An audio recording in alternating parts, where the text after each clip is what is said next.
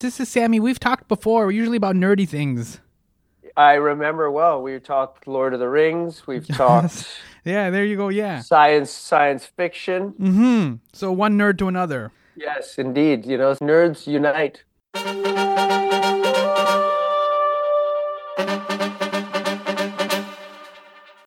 Yo, welcome to my summer lair. I'm your host, Sammy. I'm more fun than a blank check, Yunnan.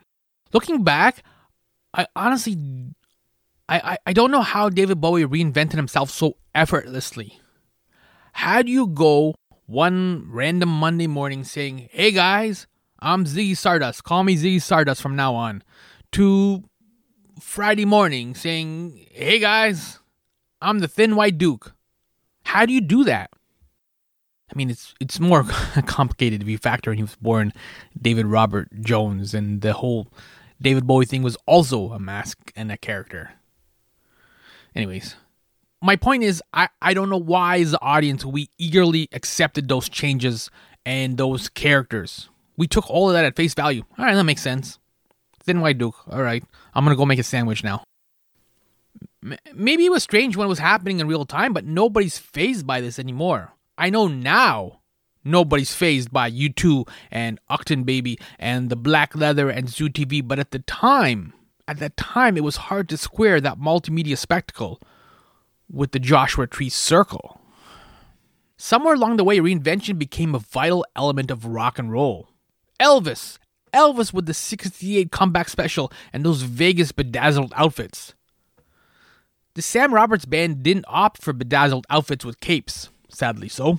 Instead, they reached for a blank page. Their 8th album is The Adventures of Ben Blank, and as you'll hear with the opening song, The Ballad of Ben Blank is quite the character. He's a Bob Dylan rascal hitting the wide open Bruce Springsteen road. Ben Blank as an avatar has allowed the Sam Roberts Band to be reborn, which is a gift. There's a profound freedom that comes with being reborn. Sam Roberts and I unpacked that. This is my third My Summer Lair conversation with Sam Roberts. It starts off nerdy because we are nerds. But within those nerd leanings are the seeds of creativity which blooms into the fruit of hope. Sam Roberts has things to say. Just as you go to a concert, he will use a mic to broadcast those emotions. Ben Blank works like a mic. He's a tool to broadcast what Sam Roberts is struggling to express. Only Ben Blank isn't a mic, he's a mask. And this is what Sam Roberts has to say about all of that. Sound, the final frontier. My Summer Lair is an enterprise, a pop culture voyage with a continuing mission to explore strange new worlds, to seek out new creators and celebrate established producers, to boldly go where no podcast has gone before. And now here is your host, Sammy Yunnan. I'm on to naval historical fiction now. How about you? Oh, wow. What do you mean by naval historical fiction? Like, what are you reading? Like Patrick O'Brien. Right now I'm reading a book called The Wager by David Gran. All about sort of an ill-fated ship voyage around the South America, you know, the treacherous seas in the Southern Ocean. Yeah. And a shipwreck that happened off the coast of Chilean Patagonia and what happened to the survivors in the mid-1700s. So, yeah, that's heavy, nerdy stuff, man. Yeah. Do you have a theory of what happened to the survivors? Like, well, they kind of know. Actually, so I'm only halfway through, so I don't really know. But basically, things go wrong. Very wrong. Yeah. Very, very wrong. They always do. They're in the process of building a sort of makeshift colony there right now to try to survive the elements, because the ship is just wrecked on the rocks right now. And the captain is dealing with, you know, disgruntled, hungry sailors who are, you know, on the verge of some kind of mutiny right now. Oh, mutiny and shipwrecks, and like, it sounds fun. I mean, it's just, that's a party. Does it get any better than that? Does it get any better? You know? I've actually departed from fiction for a little bit. I'm reading a nonfiction book. It's the origin story of the Marvel Cinematic Universe. So they've interviewed all kinds of the writers, directors, producers, like how they make this like giant thing like move and like orchestrate it in the world. So wow, that is nerdy. That is very nerdy. Yeah, so it's nerdy behind the scenes, I guess. So like, you know what I mean? But it's kind of weird because it's different. It's like that's like billions of dollar nerdy. That's where nerdism manifests itself in like a juggernaut film empire. Whereas I feel like naval historical nonfiction in the naval realm has a very limited fan base, and therefore the financial potential is maybe a lot less than the Marvel universe. Yeah, well, I mean, like I can only think of something like what was that Commander show with Russell Crowe? Oh, Master and Commander. Master Commander, something like that. Like there isn't a lot of stuff like that's barely even part of that genre. You know what I mean? Like there isn't a lot of. Well, that's based on Patrick O'Brian, you know, who wrote I think 20 books about that same character, Captain Jack Aubrey, and that movie was so good. And the fact that they never made a sequel for us, maybe not for everybody, but for us, the people who want to know what happens to Captain Jack next, that was a blow. I'm still waiting for it.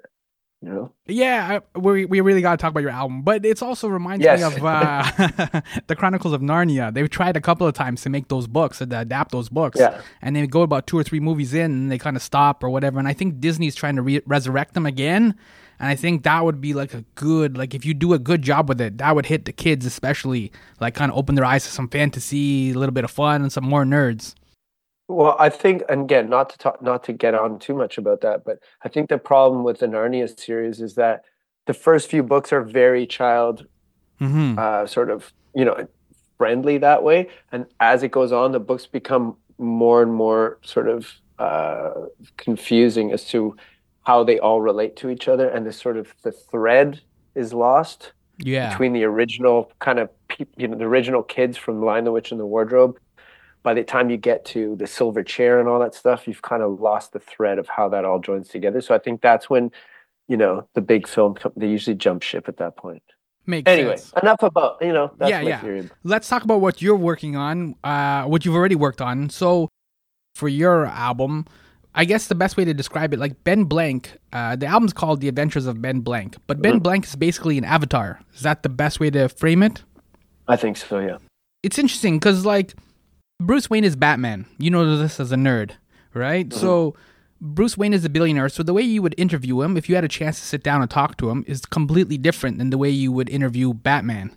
You know what I mean? They have different experiences. They have different. You have different questions for both of them.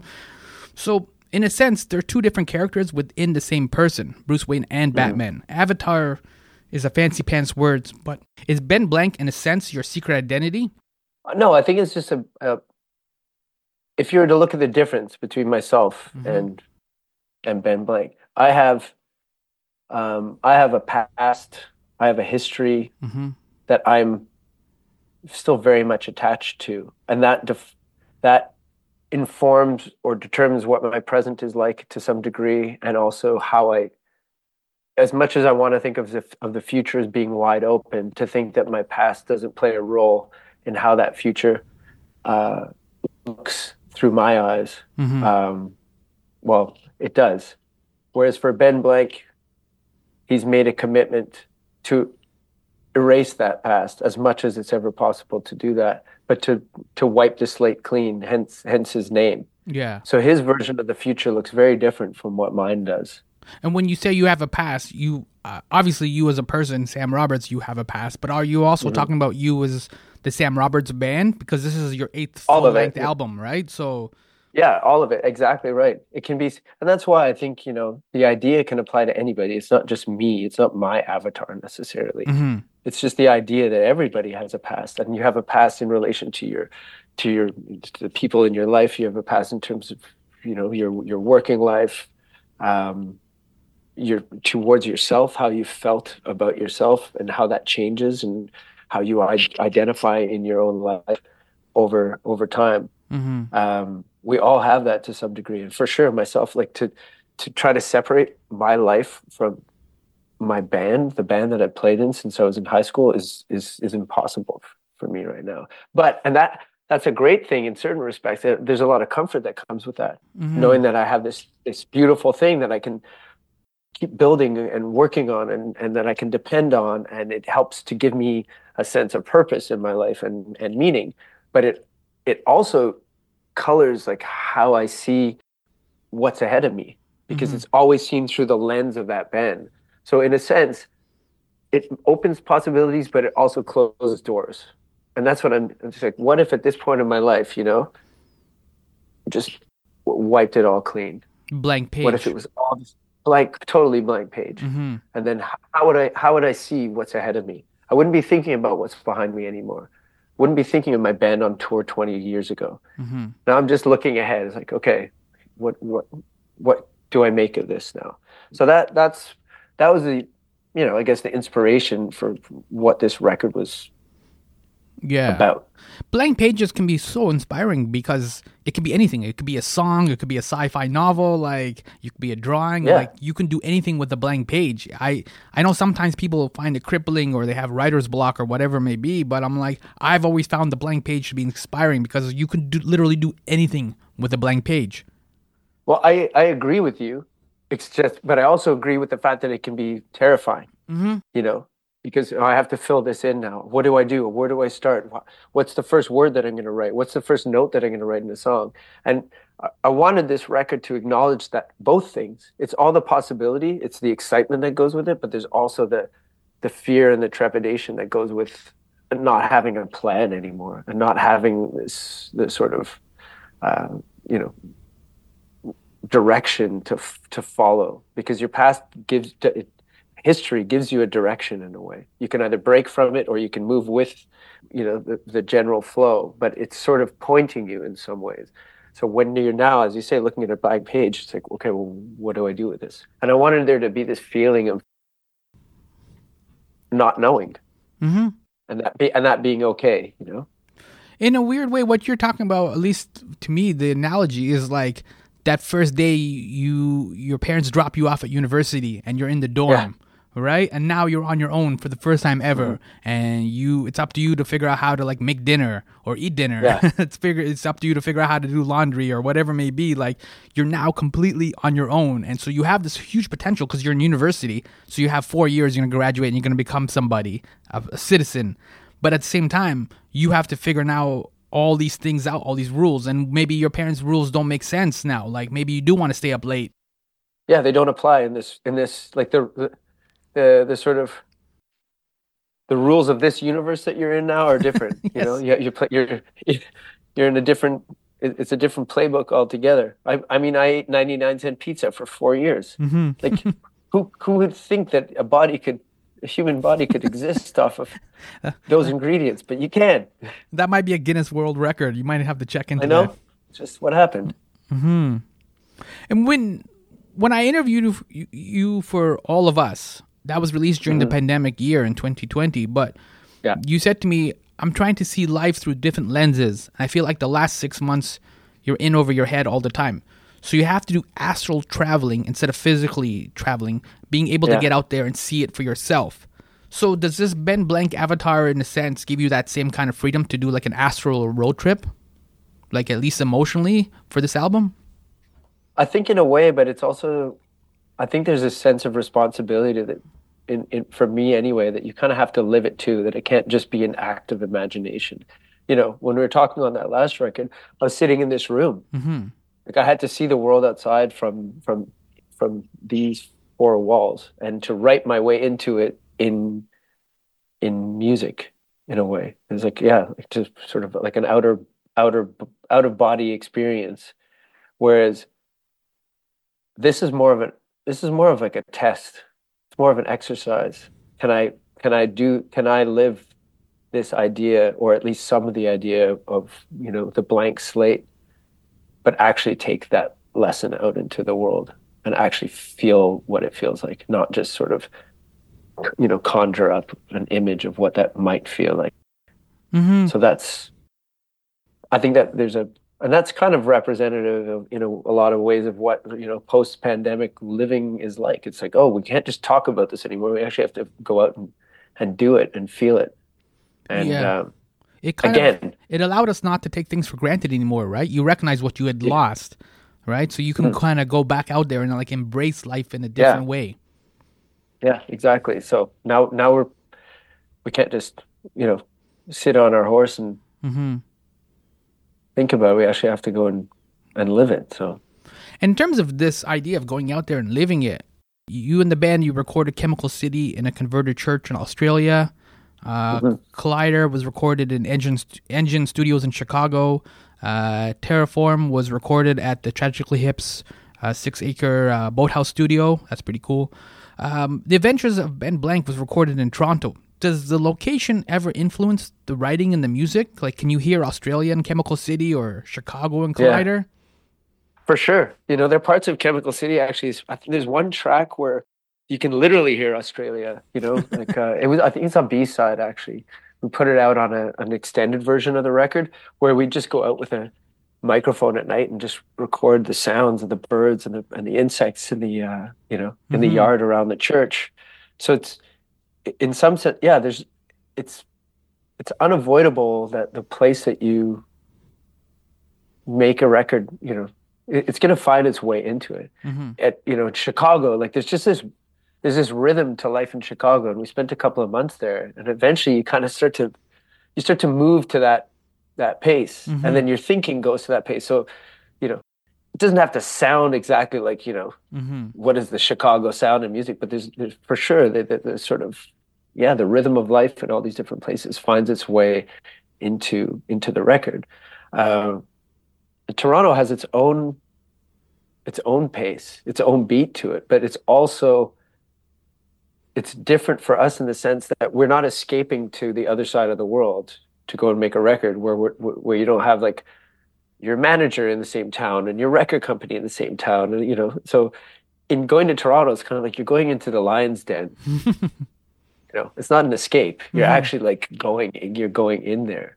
But I think we went into this record just sort of with a very clear idea of what it was supposed to feel and sound like. So it really became about, let's go into a studio where we can execute this, you know, this recording process the way we want to. That's a very Toronto vibe, though. Yeah, instead of trying to go and seek out an exotic locale. And to be honest with you too, we're just not in that place right now because we didn't work enough for 3 years to be able to afford to go and, you know, post up in some treehouse studio in Borneo. It's just not there. And it's almost like it belongs to a different world in you know, in terms of the music business, especially like the money that used to be there for these kinds of, you know, outlandish recording projects. What I need as an artist to go and fulfill my vision, like that's not like that anymore. Now it's like, you know, a lot of stuff's done at home. You know, a lot of stuff's done on your laptop at home because musicians are just have a hard enough time making ends meet. So, you know, we had to also just realize that we're still in a very fortunate position in that we can go out and make a record, but we have to be a bit smart about how we go about doing. Sometimes the studio, it's what like you and I were saying about the blank page. Sometimes the studio can be a very sterile place. It can be a little intimidating for bands. You know what I mean? Because you go in there sometimes and you only have like half-formed songs or a couple of notes, ideas on a page. Like, you know what I mean? Like it can be daunting to suddenly like come up with quote unquote a hit or something, right? But other times, we don't work like that. You know. I mean, not that way. We don't, you know, and you're absolutely right. Like a band will show up, it's like, oh, I have this idea and it's a bit of a thing. And then the producer has to step in and like extract a song from that in some ways, or help the band to see the song that they don't see on their own. And that can take up, you know, and being in the studio when you're in that, you know, in that mode can be very, very difficult. We went in with, we knew what we wanted the song to feel like. We knew what we wanted it to sound like. It was just a case of getting the right performances and the right feeling and playing it the way that you want to play it and having it feel the way you want to feel, which in some ways is a bit of a luxury, you know, that you're quote unquote ready. And now you're just going to go and unearth the version of it that you want to be the one that other people hear. So, yeah, I mean, we were at Giant Studio in Toronto. Anything but sterile. It's small, but it's got a really, you know, it's one of those places where you walk in the front door, you don't feel like you're in this big like a NASA, Mm-hmm. you know, control center. You feel like you're in a place that you know you're going to enjoy spending the next 10 or 12 hours that day, hammering out a song. But that intimacy extends to the music as well, because this is an intimate record. Mm-hmm. Yeah, I think it's hard to make an intimate record, like when you're in this sort of very pristine environment sometimes. Mm-hmm. And so it's up to you to kind of identify like where's the right place for this. And had we gone in there and recorded 3 songs and said, oh, this isn't feeling right, well, we would have changed. We were making all of us. We made the first half of the record in a studio in Montreal, and then the last one we were like, we need to go out to the woods. And we went out to the woods, and we found a studio hours away from civilization, so to speak, and made a record and finished the record there and gave it a little bit of that spirit of wildness and that we wanted it to have. So you're not wrong in that the environment plays such a huge role in not because of the machinery in it or the gear they're using, but it's the mindset that it puts the band in. Like you said, like Toronto, like you were very focused, and that's a very Toronto vibe. Whereas like when you go to Vancouver, they tend to be a little bit more laid back. I know these are generalizations, right? Yeah. And Montreal can be a little bit more fun. Like every city, for example, like and Chicago, like you said, has this rhythm. These cities all have these different vibes, right? Yeah. And so it's almost like if you can tap into the vibe, that's amazing. Yeah, and if you spend enough time there, it's like you can't help it. Mm-hmm. Like Australia was a hard place for us to make a record because, man, there's like you just want to go to the beach all day. Yeah, I could imagine. The last thing we wanted to, and we did. Mm-hmm. We wake up in the morning, we'd come back from the beach at noon or 1 o'clock, and we'd only start recording at 2 in the afternoon. Meanwhile, anybody who's been on the beach for 6 hours knows what it's like. All you want to do is come home, eat lunch, and fall asleep. Yeah, that's it. Yeah, so then we had to wake ourselves up. Now we're only starting, making music at 5 o'clock in the afternoon, kind of thing. So it was a very different kind of rhythm to what we were doing.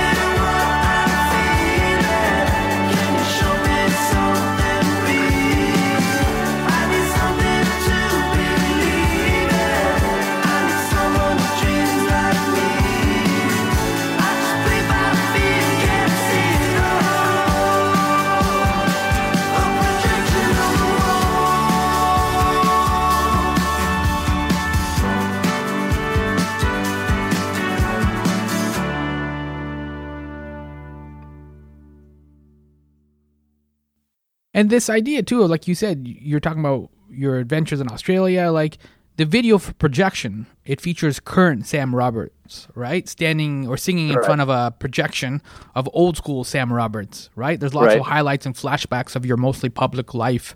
When you saw the footage, do you recognize old school Sam Roberts? Do you like how do you feel about that guy with the long hair and the beard?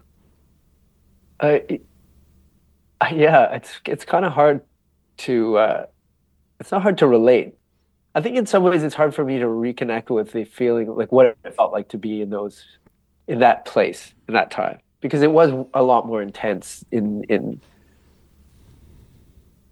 terms of everything, just where like the space we occupied in the sort of public eye was maybe a lot, was greater than what we do now. And everything that goes with that, including how do you manage the expectation to perform up to that, and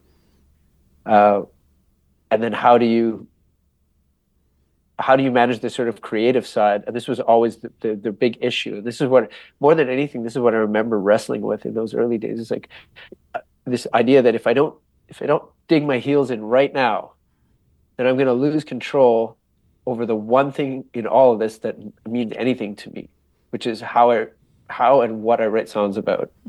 And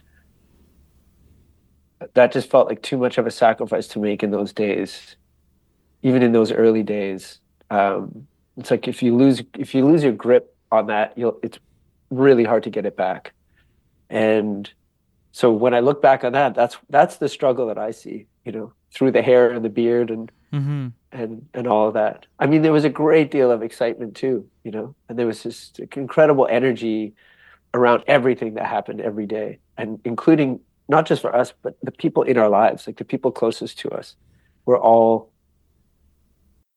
living this thing with us in a lot of ways. But you're building a life though. Like when a band comes out with that first album, like it's like a wedding, right? Like you've set up a whole new life with the fans, right? And then you keep having more albums. Like it matters so much, those first couple of albums, because like you are setting up this entire new life, and like we're putting everybody on notice. This is what we do. This is how we sound, right? You want to sign up for this?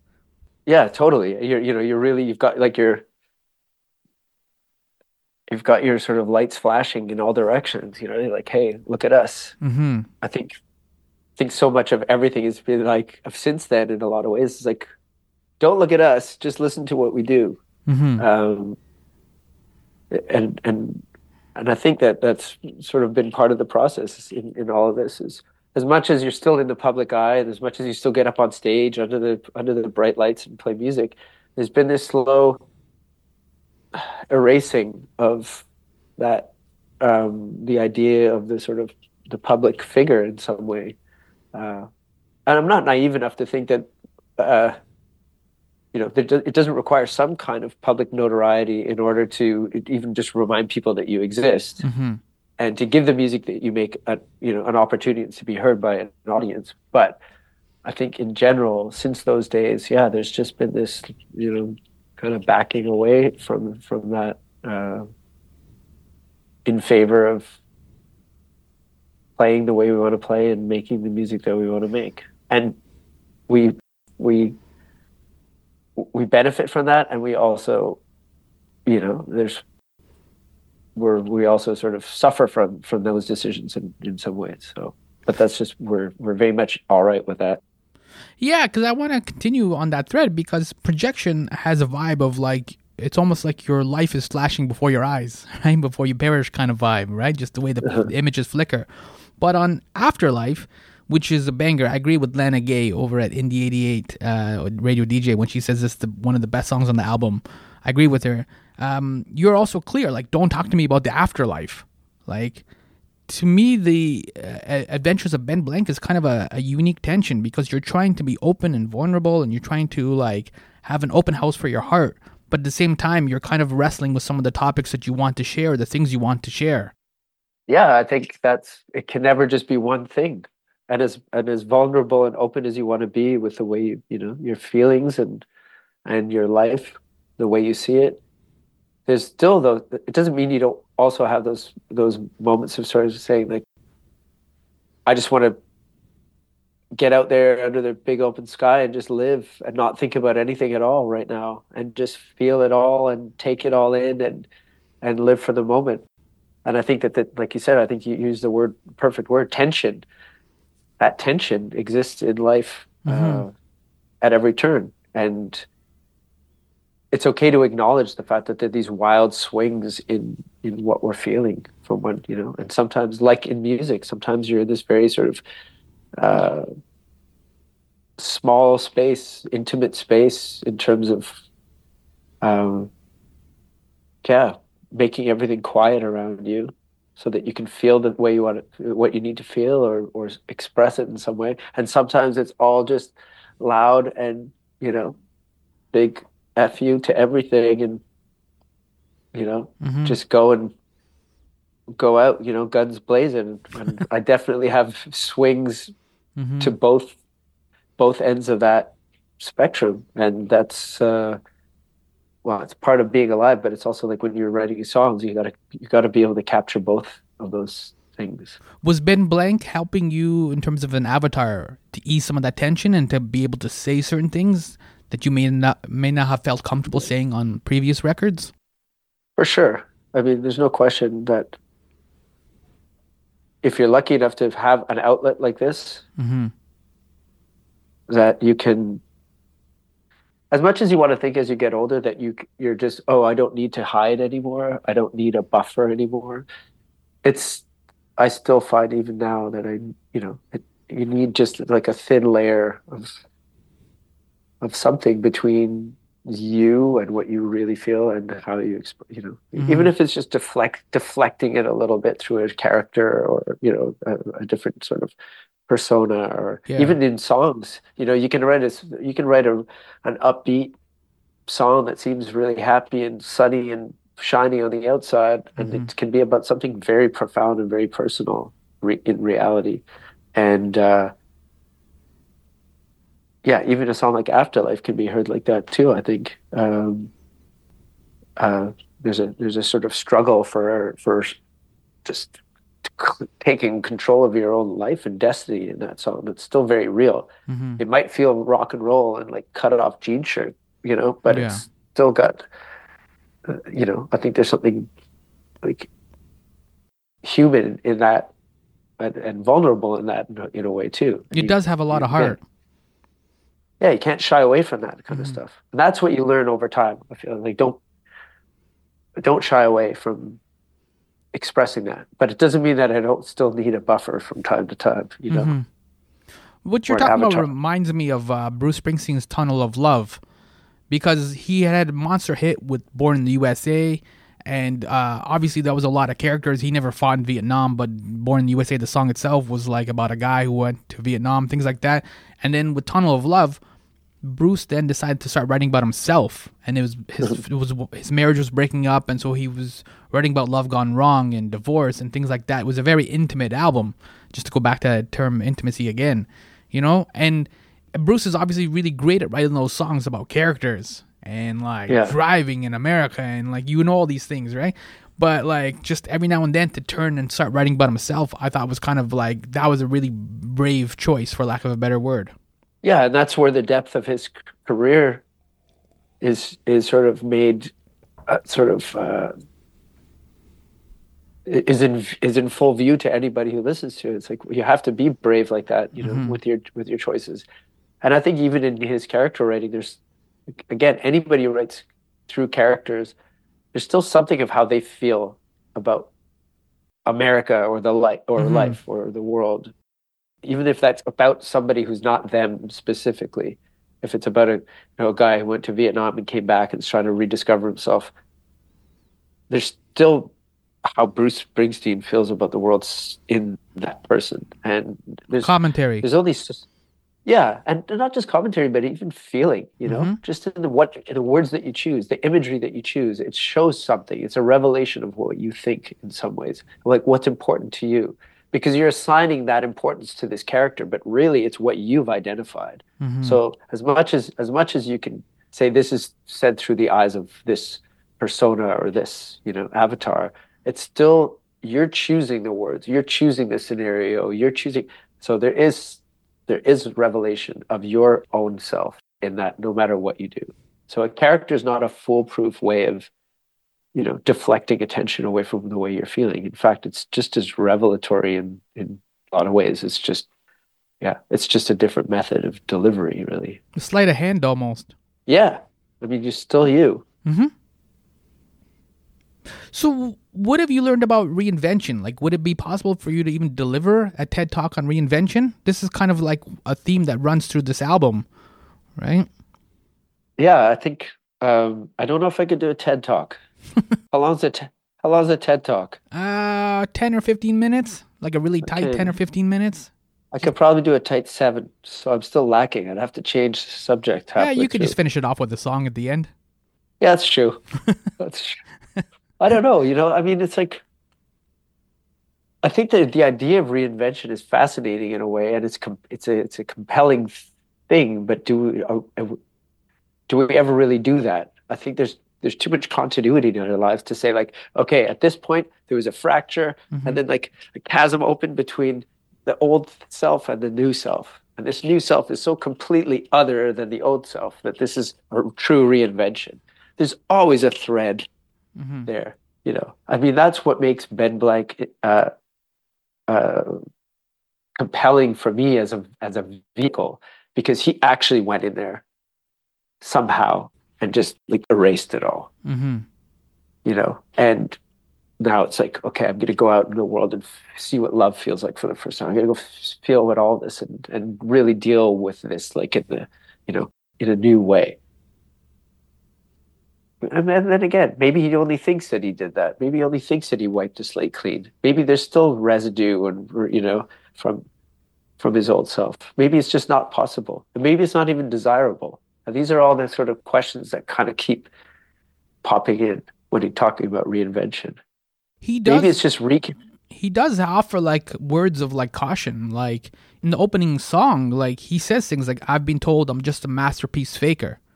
Yeah. Right? Like, so as much as he's like you said, a cool guy and like an anti-hero or maybe a hero, because the album is called The Adventures of Ben Blank, right? So he's obviously doing stuff. He's getting out there and, like you said, living life and doing things. But at the same time, he's a bit of a cautionary tale as well. And that's reflected in the song. Like some of the lines kind of undercut his value of who he is.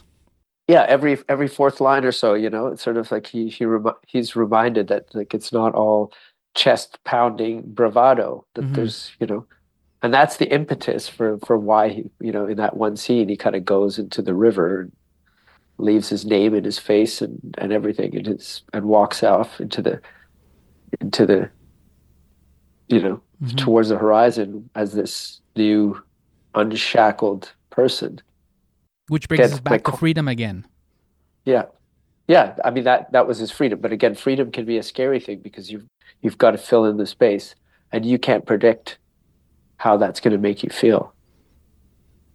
So it's an intoxicating idea, but the reality can be very different that way, and all of a sudden you're running back to the comfort of your old life, and what you know. For you, as someone who reads a lot of science fiction, and you have nerd leanings, do you read? I guess I can't think of a better way to phrase it. But do you read to like? It's absolutely true. Do you read science fiction generally to like reaffirm your faith and your hope, and even celebrates that freedom? Because sometimes there's a lot of like those are themes that run through science fiction. Or are you reading sometimes just to confirm that we're all doomed? Like this is like a dystopian, and we're all just hurtling towards death and destruction. You know what I mean? Because science fiction kind of carries both of those. Yeah, I definitely lean towards the former, The faith and the hope and the freedom. Yeah. What I find interesting about it as a genre is just sort of, and the good the science fiction that I really like is always sort of, it's like near science fiction. It's like near future science fiction kind of thing, like where it's the world that we live in, but just slightly shifted, or like introducing a few new elements that sort of are so possible. But they destabilize everything, or they change the nature of everything, and but ultimately, yeah, I am a believer that eventually the sort of not the goodness in this sort of altruistic sense, but just the desire uh, to celebrate life is what ultimately drives us forward. It's just we just do so many horrible things to each other in the pursuit of that. We get so lost. But I have to feel that the undercurrent to all of that ultimately is a hopeful one, you know. Hopefully we get a blank page as well and can kind of start over and figure a few things out. That's the thing, it's that maybe that's the sort of cautionary tale too in all this is that so much of what happens in the world around us is sort of based on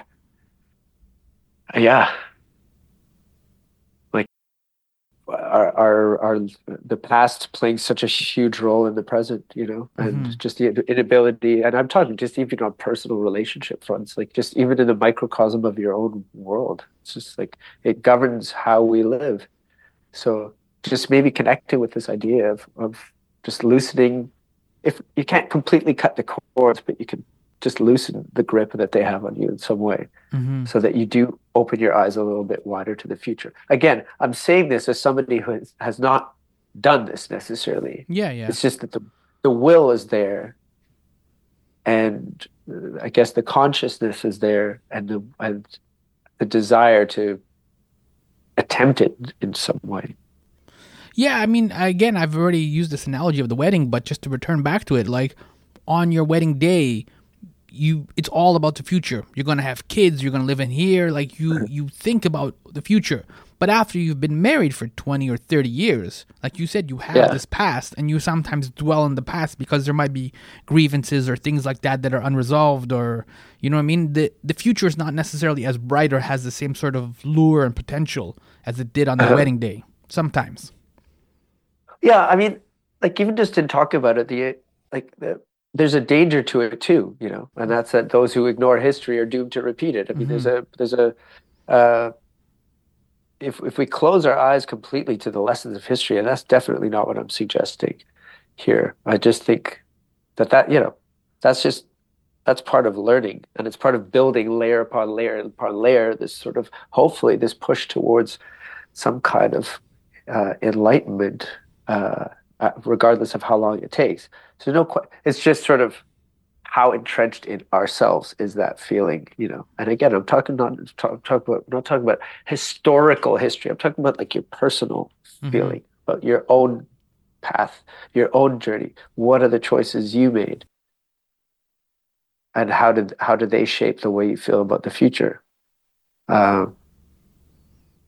Because if you do multiply that on a collective scale, then we have society-wide problems too, Yeah. So when speaking of like the future and your own journey, like you got a tour coming up in February. I already sound cold, like saying that, because like touring in February. It is cold. Yeah. But do you pick a book or a couple of books to go on tour with? Like, is that part of the weird pressure? Like once you go, you're going on tour for a little bit. So do you work and figure out what the book is going to be, or a couple of books? That's a lot of pressure for sure. What book are you going to bring? Like this one, we're bouncing around a lot. It used to be back in the day, like we get on a bus and we'd go for months. Be gone for 3 months, We'd go tour the States, go tour around Canada. And it was just like, and when that tour ended, we'd get on another tour and go. So then you just go and you go to secondhand bookshops all the time. By the end of it, I'd have this whole, little dusty library in my bunk kind of thing with barely any room to sleep, just to keep your mind. But now it's like, man, I got to bring one book. And the one I'm reading, I got to finish The Wager, So I don't know if I'm going to be done by then. So that might be coming out as a freaking hardcover too. So it's that's takes a up heavy a lot load. of real estate. Yeah, but I'm trying not to abandon books, even if I'm really into this one. But if I don't want to abandon a book if I'm halfway through it, kind of thing. So, but it's a tough choice. But I would assume coming back from a tour, you're not the same person as you left. So could you return to a book that like you're halfway through or 2/3 through and pick it up? That's a good question too. I mean, that depends. Is it you who's getting in the way of you enjoying the book, or you just don't like the way don't like the book, don't like the way it's written? It's a hard one to answer. Maybe a bit of fresh perspective, after a proper beatdown on tour. Yeah, I mean, touring in February is a hard road to go, right? Yeah. So, Well, it's also, it's easier real estate out there. Not every band is stupid enough like we are to go on tour in February, so in Canada. So there you go. That's should be the tour T-shirt, one of the slogans. exactly. Exactly. Yeah. Oh. But it's great because you have a number of already like sold out shows, including even Buffalo, right? So Well, again, there's not that much competition in February, so people are excited. So even though it is cold, it's they can all bundle together, right? And like it's a very strategic decision for sure. Mm-hmm. In terms of now, just wrapping up like Ben Blank and the Avatar, like, do you think it's now easier as you think about new music or start to go towards new music? Is it easier for you to be more Sam Roberts on a future album or future songs, if that makes sense? Yeah, it's a good question. It's like, if you explore this idea of Avatar enough, do you just eventually do away with it altogether? I feel like it's kind of moving in that direction. I don't know though. I mean, not every record has to be this sort of soul scrapping endeavor either. There's room for lightness in all of it somewhere too. So I never know until I actually start working on it. And I have a hard time working on a new record until I feel like we've done the tour. And we've given this record its time to do its thing, So come the summertime this year, I'll start thinking about like, it's not even thinking about like what kind of record am I going to write. It's just you sit down, you grab a guitar, you turn on a keyboard or something like that, or sit down at the piano and see what comes out. And it's like, oh, this is what I'm feeling right now. Then you chase it. Mm-hmm. Another blank page. Another terrifying blank page. I guess maybe that should be the album title, right? So that's it. Yeah. It could just be, yeah. All right, Sam, thank you so much for hanging out. We covered... I mean, my pleasure, man. It's great to talk to you again. I love nerding out with you about all this stuff. And, in a couple of years, we'll have accumulated more nerdy stuff to, new rabbit holes to dive down into. That's the plan, yeah. Maybe we even should start like a book club too, right? Because like the naval fiction sounds pretty cool. Oh yeah, our bass player James Hall is really into it too. So we've got 3 members already. So yeah, there we go. Okay, so let's do a Sam Roberts book club, right? So yeah, we're trying to get Master and Commander, the next chapter made. So we got to put a little pressure on. Yeah, put it out into the universe, right? And then see what comes back, right? So have a good time on tour. Stay warm. Thank you, man. Thanks, Sammy. Appreciate it, man. Yeah, again, just congratulations on the album. This is a really special album. I really feel like, just a quick tangent, but I really feel like, in a weird way, even though this is the 8th album, it's like the first time I've met Sam Roberts in certain songs or certain vibes or like certain lines. Does that make sense? That's a good way of looking at it. Yeah.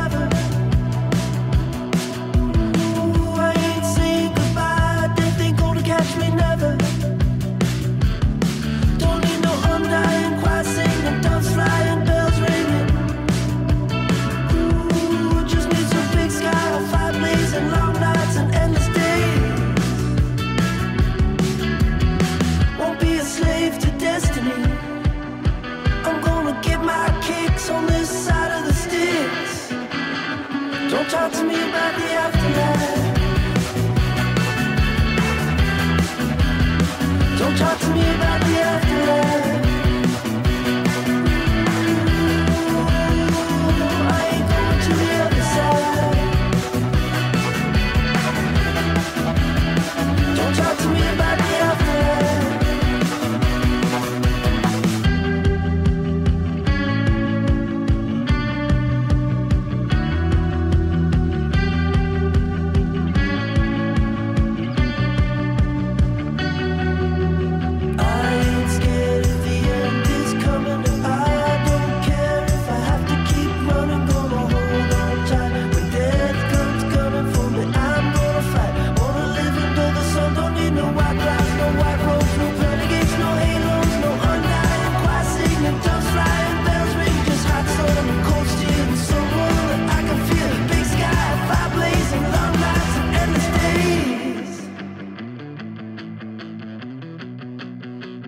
long nights and endless days. I'm gonna put up a fight when they say come to the light. Don't talk to me about the afterlife. Don't talk to me about the afterlife. I ain't going to the other side. Don't talk to me about the afterlife.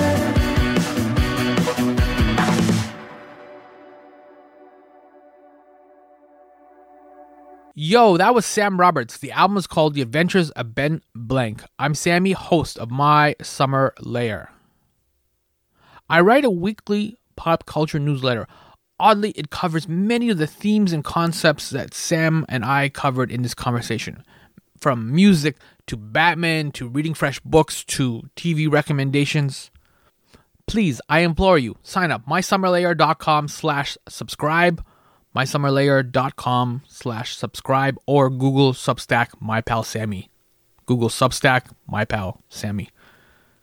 You know, much of what Sam Roberts said resonated. So I write a lot, but I'm super stingy with my personal details. The topic is the focus. So if the topic is the new Sam Roberts album, I recommend it, but there's nothing there about how it makes me feel or some emotional connection to it. I'm stingy with biography, and I'm a miser with my public emotions. I freely admit all that, and I guess that is like biography and a public emotion, to admit that. But I don't know. I mean, I don't know if I'd feel comfortable. Could I commit to a personal revelation like Sam Roberts did with his Ben Blank album? I don't know the question to that. I like the way it is, but I also know that's not necessarily how the internet works or whatever. I'm authentic. Don't get me wrong. I'm not trying to be somebody I'm not, but maybe I could be more human, I guess. Like an android I'm like Data, trying to figure out these strange human emotions. It's something to contemplate as I consider the future. I was grateful for this conversation with Sam Roberts. And yeah, I'm rambling now, but please don't think My Pal Sammy is cold. It's warm, and it's sarcastic, and it's fun. And maybe that's who I am, and maybe that's enough. See for yourself. mysummerlayer.com/subscribe or Google Substack My Pal Sammy. Thank you so much for listening to me in the Netflix world. Ben Blank, yo.